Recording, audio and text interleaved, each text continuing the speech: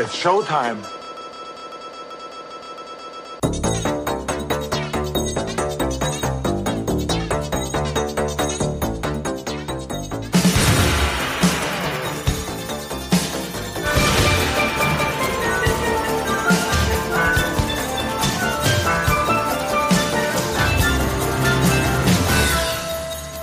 Life moves pretty fast.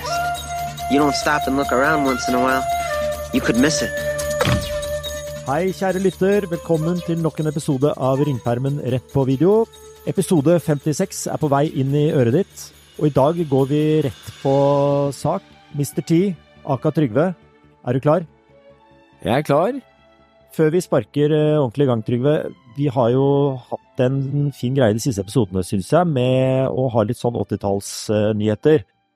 Og der kom jo denne gode fjernsynskjøkkenlåta for en.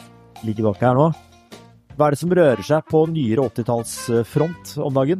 Jeg kan jo bli litt personlig da, kanskje. Ja, gjør det. Det passer i en podcast. Det er fint. Ja, rundt 80-tallsverden hjemme nå så har jeg en guttunge, yngste gutten på 9, som er veldig glad i We Are The World. Ja, er det sant? We Ja. Are The World?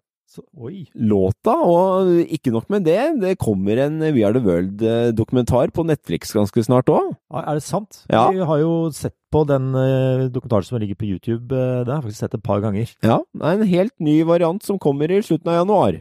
Det er vanskelig å ikke glede seg til den når man er glad i 80-tallet. Men du har jo ganske god oversikt på hva strømmetjenestene har å by på ellers også. Har du sett noe nytt der, eller? Ja, på en av de 17 strømmetjenestene du har? Jeg har jo alle, selvfølgelig. Men ja, jeg har jo det. Og jeg titter jo litt ekstra på Prime for tida, for jeg vet jo at de har begynt å slippe gamle godbiter fra både Canon og Orion Pictures. Skal vi bare stoppe litt? Hvordan er det egentlig det foregår når du setter deg foran TV-en, og så har du en slags økt i uka, hvor du går gjennom hver enkelt det er mer sånn litt etter innfallsmetoden, og så er det litt sånn gjerne etter at vi har passert en ny måned, for da pleier det å slippes en del. Ja, ikke sant? Og så er det vel, av gamle ting. Du har vel fått noen ganske algoritmer også, tenker jeg, på Prime, da, som du startet med å si nå. Ja, det har jeg nok, så jeg har jo funnet ut at det ligger mye gode Canon-filmer der nå, både de fleste Deadwish-filmene og Missing in Action-filmene, så jeg har jo tatt opp et par av dem i det siste. Så det ligger full pakke med, ja. Ikke full pakke, men en del godbiter fra Canon her, ja. Det gjør det, vet du. Er det noe spesielle du vil trekke fram? Ja, jeg vil trekke fram Deadwish 2, kanskje, som jeg synes var kul å se igjen. Og så hvorfor er ikke eneren der? Det vet jeg ikke, men som sagt, det var ikke en Canon-film, så det kan jo ha noe med rettigheter å gjøre. Ja, det høres jo sånn ut da. Men så jeg jo også noe på Netflix som fikk litt betydning for hvilken film vi skulle velge i dag.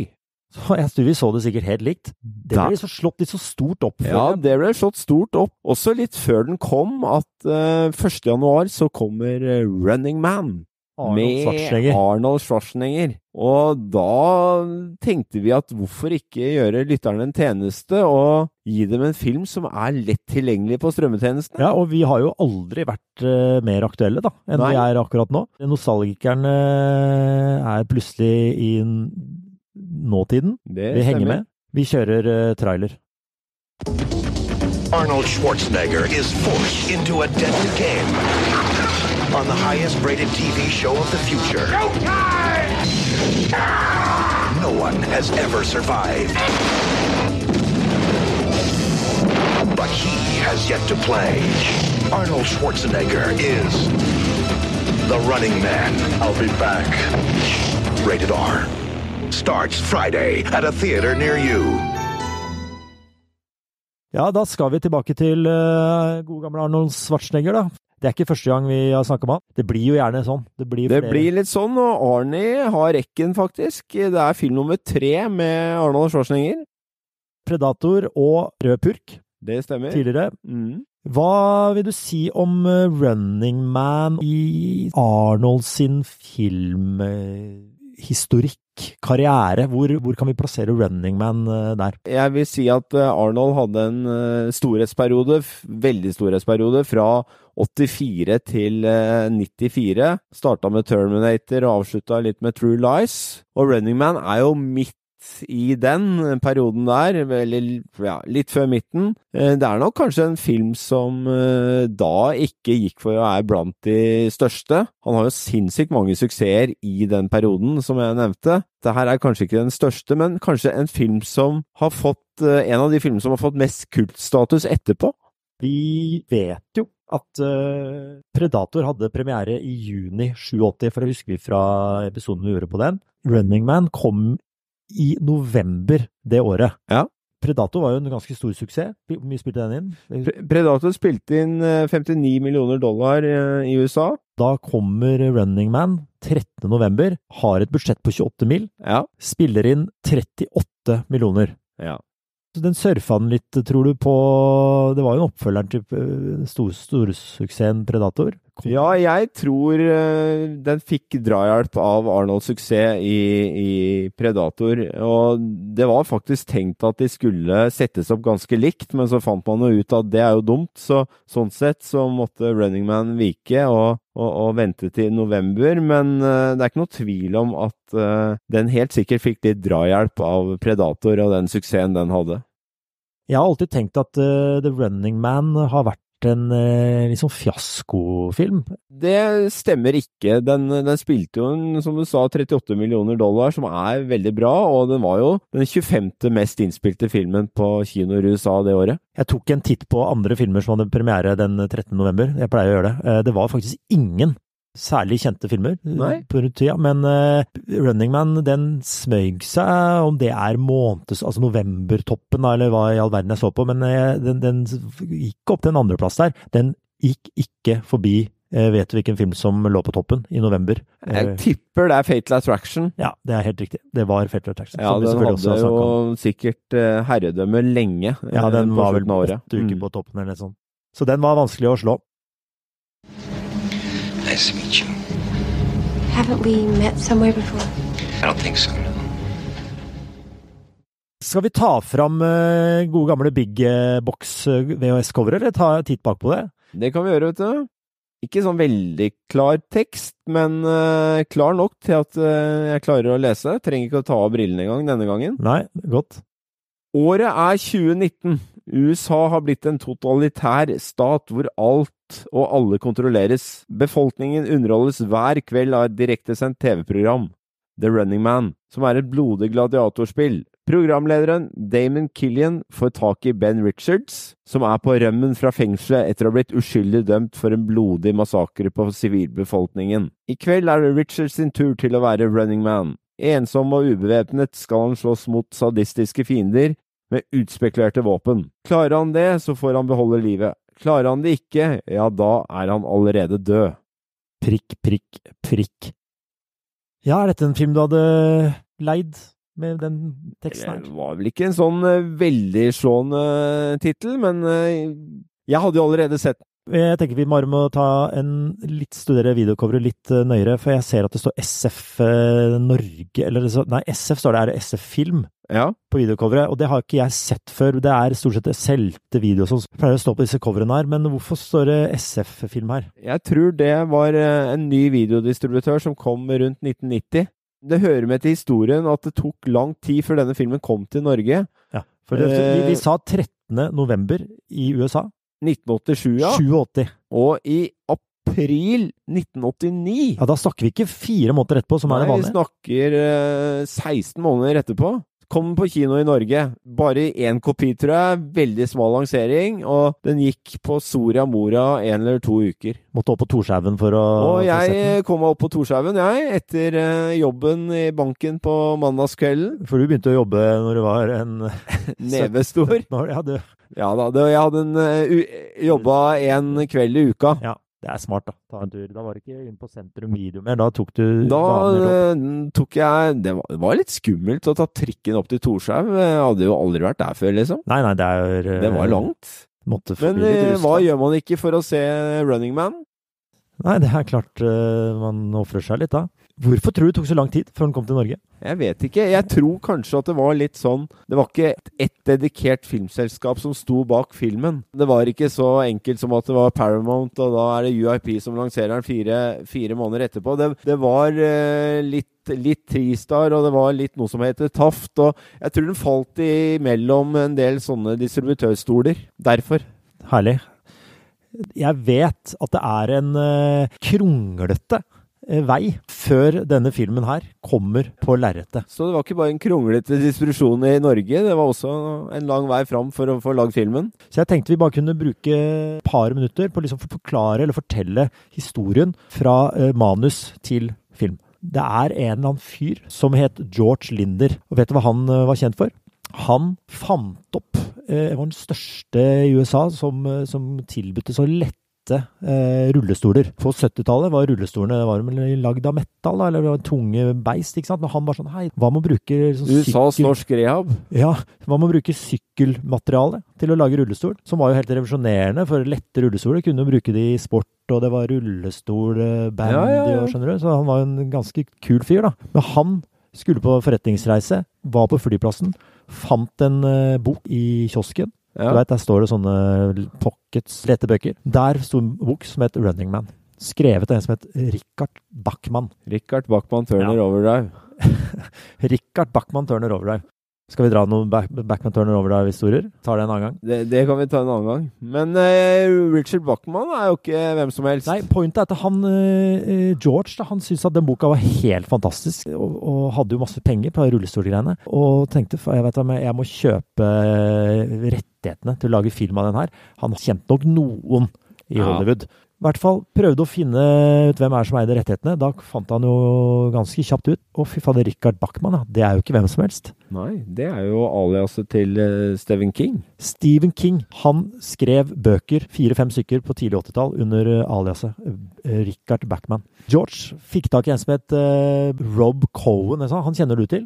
Ja, det en både regissør og produsent, ja. Filmregissør og produsent, ja. Som var hypp på å være med da, vet du. Og da, hvem det man får på et lass når man skal skrive manus sånn rundt på den tida der? Det jo Steven Sousa, det. Der kommer. Som skrev blant annet Die Hard-manuset. Ikke sant? Det vår venn. Han har jeg blitt glad i, altså. Steven Sousa. Og Kommando, ja, masse. Gjør om da denne boka her, og de gjør jævlig om på den. Tok seg friheter. De ser for seg liksom at de skal få med Stephen King, basert på en Stephen King, sånn som man kunne skrive, ikke sant? Ja. Men Stephen King var ikke så veldig hypp på det, for han kjente jo faktisk ikke noe igjen, omtrent, fra den boka. Skulle du få på en regissør? Det har du litt oversikt over, ikke sant? Hele rekka med regissører her. Ja, det var jo veldig mange som var tiltenkt. Først så gikk man til en som heter George P. Cosmatos, som nettopp hadde lagd Rambo 3, og holdt litt på med Cobra også, og fullførte den. Det synes jeg høres fett ut. Han skulle regissert. Ja. Hva var gærent med han da? Nei, jeg tror han hadde lyst til å gå litt nye veier, og kanskje ikke lage en sånn veldig actionfilm ut av dette her. Han ville kjøre mer sånn intellektuell greie. Får ikke helt det til å stemme i forhold til hva han har lagd tidligere, men sånn det nå. Men flere, de følte vel at dette begynte å bli litt opprykt allerede, ikke sant? Dette har vi snakket om før. Og så var det vel et par britter de prøvde å få ombord, som heller ikke slo an. De skal ikke ha brittisk film. Altså. Nei, de ville ikke ha noen brittisk film. Nei. Men så kom det jo en venn av ringpermen, som man trodde kanskje skulle lande dette her, Andrew Davis. At jeg skulle bli så glad i Andrew Davis. Ja. Hvem hadde trodd? Han har vi snakket om flere ganger, og har lagd ringpermen-filmer også, blant annet Nico. Ja, og den som jeg så på Netflix her i forrige episode. Code of Silence, ja, med Chuck Norris. Med Chuck Norris, ja. Taushetens lov. Så det jo en bra mann. Da var Arnold var fornøyd. Og Arnold likte den i tillegg, så alt lå jo til rette for at han skulle lage filmen. Men så viser det seg da at han fikk en uke og brukte alt for mye penger og estimerte å skulle bruke alt for mye penger, så da ble han kastet ombord også. Ja, jeg tror han brukte 8 mil på en uke over budsjetterne, så det var sånn, det her går jo ikke. Nei. Og da det Rob Cohen kommer på banen igjen og prater litt med kompisen sin Michael Mann fra Miami Vice. Rob Cohen har lagd Miami Vice-episoder, og da tipser Michael Mann, som jo Mr. Miami Vice, som selveste, om at prøv på Michael Glazer, som har lagd en del gode Miami Vice-episoder og satt sitt preg på Miami Vice, og Paul Michael Glazer jo ikke noe hvem som helst. Han kjent også fra TV-verdenen og har spilt Starsky i Starsky & Hutch. Ja, den legendariske detektivserien. Så da endte det med at de lot han få sjansen, og han fullførte prosjektet. Sånn, vet ikke om Arnold var så veldig fornøyd med det, men TV hadde ikke den statusen da som nå. Nei. Men dette en film om TV da, så det var kanskje ikke så dumt. Nei, han dro vel med seg noe, og jeg tenker da at Starsky and Hutch, regissør, som kommer derfra. Vi har Stephen King, og vi har Arnold Schwarzenegger. Det jo på en måte populærkultur. Det litt av en symbiose. Kan bare ta med, var det noen andre som var påtenkt litt noen hovedroller? Det var ikke så mye vi kunne få ut av det å lese oss opp på det. Nei, lite. Christopher Reeve var vel kanskje tiltenkt Arnold-rollen. Han hadde for så vidt passet bra her, fordi det jo en trikotfilm dette også, på en måte. Men han måtte si nei, fordi han valgte Cannes-produksjonen, Superman 4 i stedet for. Ja, smart valg. Veldig bra valg. Veldig smart valg. En av tidenes største flopper. Ja. Så jo gamle kompisen Patrick Swayze var jo også påtenkt. Han skulle vel spille i Roadhouse, tror jeg. Og hadde ikke tid. Nei, det riktig. Det kan hende at det kolliderte med det, eller Dirty Dancing. Kjente folk var jo med her. Altså, vi hadde han Jesse Ventura som spilte mot Predator, ja. Og så var det Conchita Alonso, som ikke så kjent navn for mange, men hun gjorde en del på den tida. Vi kjenner henne fra Colors mot Sean Penn og Dennis Hopper. Riktig. Eller Dennis Hopper regissert. Og så har vi jo en kjent musikkartist, da. Ja, og her stoppet jeg litt. Her begynte jeg faktisk å lure. Kan det være han da, tenkte jeg. Og det var jo Mick Fleetwood, som spiller en litt sånn professortype i denne filmen. Mick Fleetwood, som jeg alltid har trodd var en hjernen i Fleetwood Mac. Ja, han har bare en veldig stor påvirkningskraft i bandnavnet, sånn sett. Ikke den store hjernen, men trommerslager i bandet. Men jeg vet, Trygve, at du Fleetwood Mac veldig, veldig høyt. Ja, Hvor høyt? Jeg tror nok det topp 3-band for meg, gjennom alle tider. Vi vet at ABBA der. Ja, jeg tror lytterne våre har fått med seg det opp igjennom. Ja. Men ABBA det nummer 1. Det nummer 1. Så da gidder jeg ikke å spørre om 3-eren, for det kan vi kanskje ta en annen gang. Det kan vi gjøre, det må vi spare, men Fleetwood Mac helt der oppe. Ja, og dette her 1987. Ja. Vi snakker november, og vi vet at Fleetwood Mac kom ut med en skive. Ja, de hadde en comeback-skive egentlig, dem i 1987, som het Tango in the Night. Som kom ut nøyaktig samme måned. Og ikke minst singeren, som kanskje den som har levd lengst, og har fått en klassikerstatus. Everywhere, som du sier, ble sluppet sammen med albumet november 87.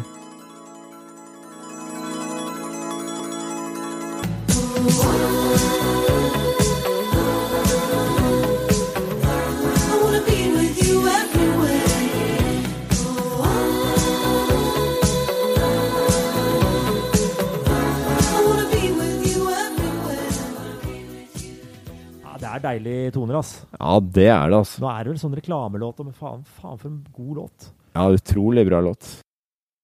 Jeg så også at han Dweezil Zappa, han har alltid så rart navn, sønn til Frank. Ja, for det jo selvfølgelig sønn til Frank. Ja. Han også med der, ganske ung. Ja. Vet du hva han heter i filmen da? Nei. Stevie. Så han liksom kompanjongen til Mick Fleetwood, og så heter Stevie. Tar du den? Ja, det jo en kompanjong i bandet som heter Stevie også. Nix. Så kanskje det var en slags Stevie Nicks-hommage der også. Ja. Vi har jo selvfølgelig sett filmen igjen, siden den lå lyste mot oss med sånn nyhetsbanner over seg på coverbildet på Netflix. Ja. Det sparker jo i gang med en herlig grafikk som ser ut som sånn Pac-Man-grafikk. Ja, det litt Pac-Man-grafikk. Det nok mest Pac-Man-grafikken jeg har sett på en 80-talls som vi har vært innom i hvert fall. Ja. Action Jackson, så var den ganske høyt oppe på sånn 80-talls. Det jo ja, det mulig. Den nå hadde litt Pac-Man-grafikk. Men vi får en tekst her som sier at vi i år 2017, da. Ikke som det coveret ditt var jo stilt. Ja, det stod feil, det. Det stod 2019. 2019, de har jo det hastverkarbeid. Ja, men det også justert, da, sannsynligvis, siden den kom ut 2 år senere i Norge. Kan det være det? Kan være. Vi I hvert fall I 2017. Vi møter Arnold, så han en politimann, oppe I helikopter, har fått I oppdrag å skyte ned masse sånne sultne uteliggerdemonstranter. USA har blitt en politistat. Ikke sant? Det styrt av politi, og Arnold ble sendt ut for å drepe noen folk. Nei, da det bare sånn, nei, I'm not going to kill, sier han. Han tok ikke ordre på det. Tok ikke ordre. Da blir du burra inne. Da kommer han I fengsel. Og da det litt sånn high-tech-fengsel, som jeg må si jeg liker. De har satt opp et system, og de har fått en sånn sprengladning rundt nakken. Sånn, hvis du bryter og løper gjennom. Og forbi en grense, da går huet til helvete. Og det så vi en scene på ganske tidlig der. Ja, det var en ganske sterk scene, ass. Jeg fikk veldig Squid Game-følelsen akkurat av den scenen der, husker jeg. Ja. Fordi at de klarer jo ikke rømme, klarer ikke å hacke helt riktig. Så jaggu som det huet til han smeller, altså. Ja, det en røff scene. Tidlig på'n. Chico! Amigo! Chico! Come back! The deadline's still up! It's not gonna make it. The collar's gonna blow. Chico!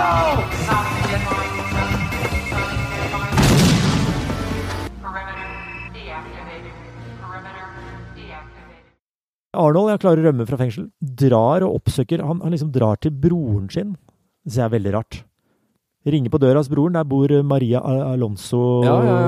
Og hun blir litt sånn introdusert I filmen. Ja, blir dratt med. Hun skjønner at han ser på TV, sånn at han på rømmen. Ja. Og hun driver med aerobic og trener litt hjemme også. Det jo... Det 80-talls, det. Det veldig 80-talls. Jesse Ventura-reklame på TV-en og... Alt det som det skal være. Ja. Are you ready for pain? Are you ready for suffering? If the answer is yes, then you're ready for Captain Freedom's workout. Yes, it's America's own Captain Freedom. That's the ticket. No pain, no gain. Litt sånn tidlig I filmen så synes jeg det gøy når Arnold sier at I'm not into politics. Ja. Det stemmer jo ikke helt med hva som skjedde senere. Når han begynte guvernørkarrieren sin, skulle bli valgt fram og drev kampanje, kjørte han rundt en buss, vet du, som det sto The Running Man på. Det gjorde det? Ja. Så Running Man var på den bussen, altså det jo, men han into politics. Han definitivt into politics. Der spådde det ikke I fremtiden så bra da. Men det jo kanskje noe filmen ellers kjent for. Ja. Så har vi Justisdepartementet har nedsatt en slags underholdningsavdeling for å gi folka noe underholdning på TV-en. Der har hyret på en fyr som heter Killian, som spilles av... Han blir vel spilt av en faktisk gameshow-vert på amerikansk TV? Gillian gameshow-verten, som har liksom det største TV-showet på amerikansk TV, som liksom binder befolkningen klistret til TV-en. Jeg synes det ganske morsomt møte når de møtes. Ja, hvor han tenker at Arnold en bra mann for dette konseptet vårt, så han sier jo I got the brain and you got the talent. Ja, og da husker jeg at du har fortalt meg, for ikke så lenge siden, du har ganske oppglødd, kan jeg bruke det ordet, av en låt når du hører som faktisk ikke jeg kjenner til. Jo, det en god Pet Shop Boys-låt som heter Opportunities. Ok, det kanskje en veldig kjent låt når jeg tenker det til. Det en veldig kjent låt, hvor de synger noe sånt som I got the look, you got the brain, sier de der da. Let's make lot of money. Jeg fikk jo veldig vibber på det han Gillian... Ja, det fikk jeg også, altså. Sa da. Jeg så forresten at The Pet Shop Boys, nå driver de og viser sånne konsertfilmer nå på kino. Eller dokumentarer, altså det med på det. Det kommer en Pet Shop Boys-film, ja. Jeg så det, altså. Ganske snart. Ja. Apropos 80-tallsnyhetene. Apropos, ja. Jeg så faktisk tracklisten her, og den Opportunities var der, og det var bare kjente låter. Ja. Bortsett fra den, som ikke jeg hadde hørt om.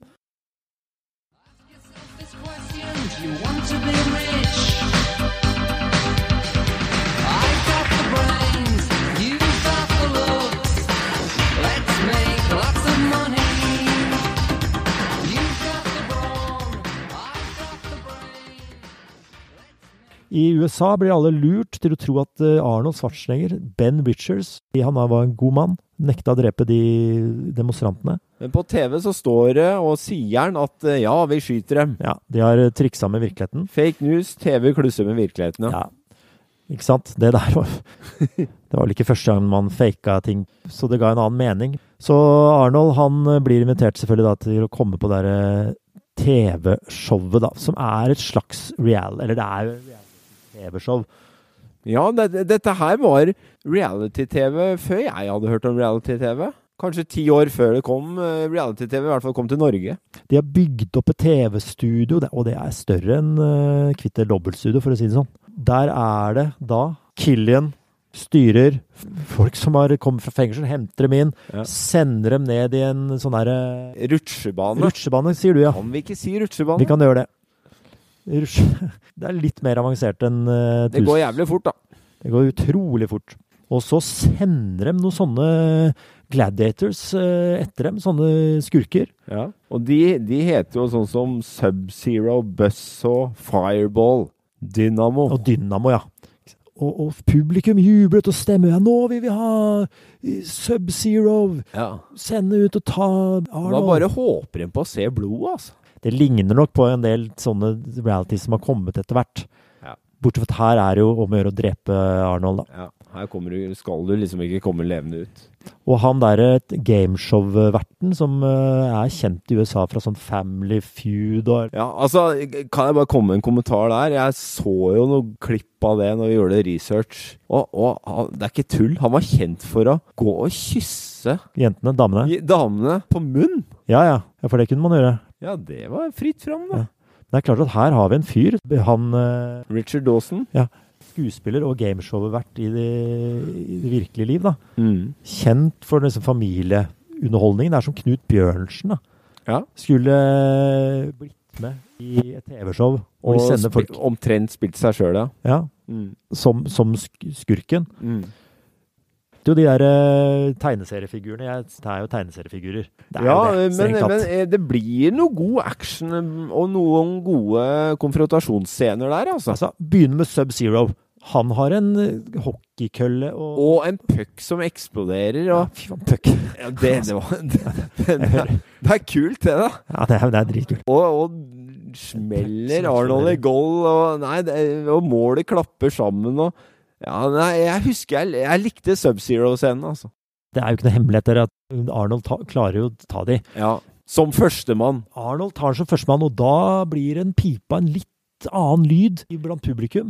Masse pensjonister i det publikummet. Masse pensjonister. De håper jo alltid at denne stakkars deltakeren som med, blir drept og nærmest togd huet av, men når Arnold begynner å ta den ene etter den andre, så snur vinden litt i publikum. Ja, de begynner å heie på Arnold etter han har tatt en sånn 3-4 stykker, men da begynner det å bli sånn panikk i kulissen også. Det som veldig morsomt. Det en del sånne kulissen i TV-studiobilder her. Det mener jeg med på å løfte filmen, da. Og du ser liksom sånn, hei, nå Captain Freedom, nå må du begynne å gjøre deg klar, gå i garderoben, og skjønner at nå det snart du som må sendes inn for Arnold. Ben Richards tar dem alle. Ja. Så løper de rundt ned der, da.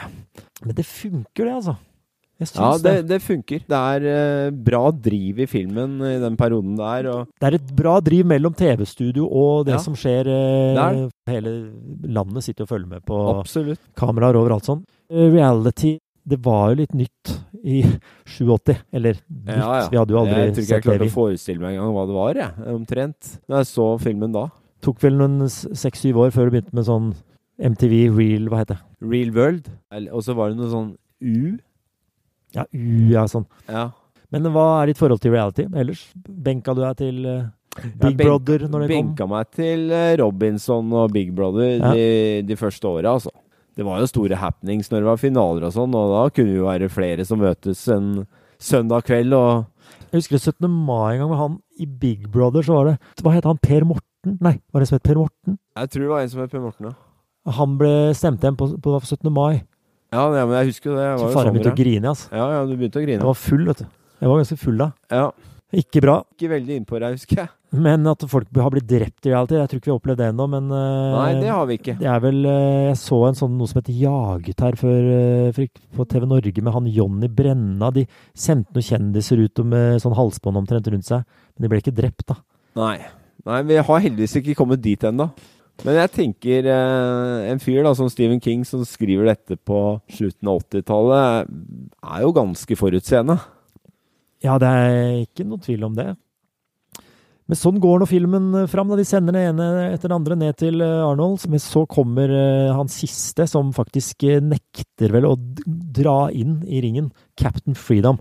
Ja. Jesse Ventura. Det Jesse Ventura, ja. Men da faker de en død.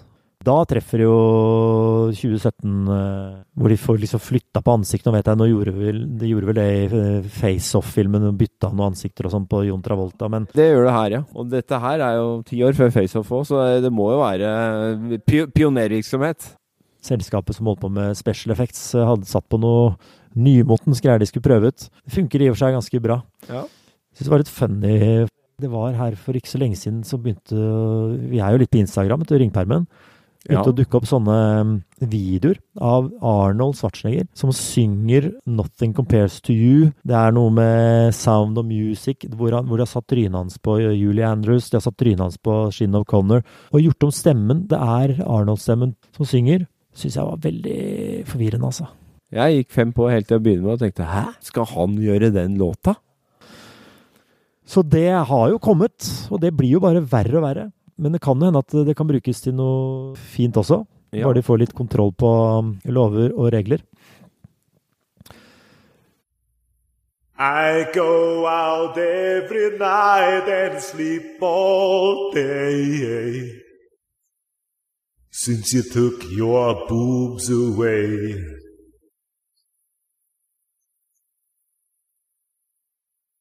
Since you've been gone, I can do whatever I want. Det mye fint krøssklipping mellom TV-studio og drama i kulissene og slåssing og Arnold, og jeg liker veldig godt han Dynamo, som en av de skurkene. Han synger opera, han har sånn LED-lys fra juletre på seg. Han fin. Nei, men så det mye kule karakterer der, altså. Det liksom barnefilm, bortsett fra en rå vold, da. Ja. Når de holder på å slåss ned der, det litt barnslig. Det nok kanskje litt TV-spillaktig, ja. Ja, det ble jo TV-spill også, dette her. Jeg tror det ble noe Commodore 64-spill. Ja, det ble det. Og de som man drar frem han gameshow-verten og kalt frem på scenen sånn, hvem det du ønsker å se? Jeg ønsker å se Dynamo. De får jo også premier. Ja, og det var VHS-kassetter. Så der traff de ikke helt med 2017-framtiden da. Hva sitter du med? Hva tenker du? Som vi har vært litt inne på, jeg synes det en smart og forutseende story. Kombinasjonen av Stephen King og Sousa leverer. Jeg tror kanskje filmen har vært litt kjedeligere med et rent Stephen King-manus her. Steven Sousa kommer og ordner opp, vet du. Han kommer og ordner opp, det har vi sett før. Ja, det det. Jeg synes det en god film. Arnold ikke så aller verst her heller. Jeg synes den kul i trikot. Ja, vi har ikke snakket noe om det dumme trikoten de må ta på seg. Sponset Adidas, la jeg merke til.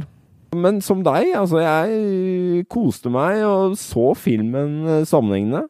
Så på klokka så hadde jeg sett 1 time og 20 minutter i ett. Det godt tegn. Ja, det faktisk veldig godt tegn. Jeg mener den reddes av de TV-studioscenene og reality-konseptet da. Da flyter filmen så bra, så da går tida. En annen ting som også viser at jeg tror filmen har holdt seg godt, da, jo den har ganske høy rating på IMDb. Ja, hva ligger den på? 6,7. Det bra til å være en actionfilm fra 87, mens metascoren som tilsier hva anmelderne synes da, en del lavere, så jeg tror filmen har vokst på mange. Ja. LA Times og sånn, snakket litt positivt, skrev positivt om filmen, vet jeg.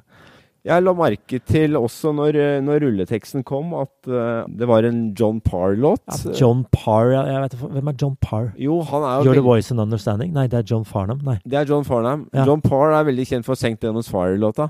Vet du hva, jeg må innrømme at når den rulleteksten kom, og det kom en låt, da tenkte jeg ikke engang på hvem dette her, for jeg tenkte, dette her hørtes ikke noe fett ut. Nei, men jeg synes til å begynne med, så begynner det lovende, men så blir det sånn veldig standard låt da. Det jo Harold Faltermeyer. Folter. Harold Faltermeyer. Jeg synes Harold Faltermeyer-musikken er ganske fett. Den er sånn deilig 80-talls. Men på en ordentlig god måte, altså. Jeg har jo til og med en krøssklipp av en annen 80-tallslåt. Inn i det tonale bildet som Running Man-intro-låta er. Du tror kanskje han har blitt litt inspirert av en kjent britte? Jeg tror ikke du blir dømt for plagiat engang, for det er jo bare en vanlig do-re-mi-skala omtrent.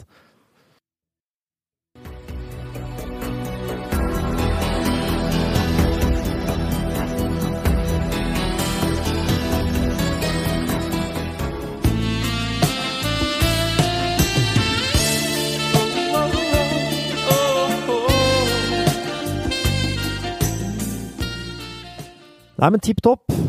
Filmen hadde en ganske smal lansering i Norge i 89, et par år etter premieren. Men nå føler jeg på en måte at vi hjelper Running Man med en ganske smal lansering gjennom ringpermen rett på videopodcasten. Ja. Så lanserer vi denne. Pusher den videre inn i Netflix. Med de kreftene vi har til å hjelpe til med lanseringen. Ja. Men vi anbefaler jo at folk skal se denne her. Hvis alle som hører på Ringperm rett på video, og du, kjære lytter, går inn og ser på Running Man på Netflix, så tenker Netflix, fy fader, den her. Ja. Dette var markedet er sultne. Mer av sånt. Mer av sånn. Og så kommer det mer godbiter med nyhet over fra 80-tallet. Ja. Skal vi kjøre en shoutout i dag også? Du, vi kan alltid få plass til en shoutout. Ja, det er jo en ivrig lytter og Facebook-følger som heter Tor Erling Ødegård, som faktisk ønsket seg Running Man, som også er en grunn til at vi valgte filmen nå. Tor Erling, fortsett å høre på, og jeg håper du ble sånn ganske fornøyd. Vi sprer i hvert fall Running Man-budskapet. Yes. Kan ikke vi bare si som vi pleier egentlig? Jo. På gjenhør. Takk for oss. But hey, will you just let me explain? This is television. That's all it is. It's nothing to do with people. It's to do with the ratings. For 50 years, we've told them what to eat, what to drink, what to wear. For Christ's sake, Ben, don't you understand? Americans love television. They wean their kids on it. Listen, they love game shows. They love wrestling. They love sports, violence. So what do? We give them what they want. We're number one, Ben. That's all that counts. Believe me, I've been in the business 30 years. Well, I haven't been in show business as long as you have, Killian. But I'm a quick learner. So I'm going to give the audience what I think they want.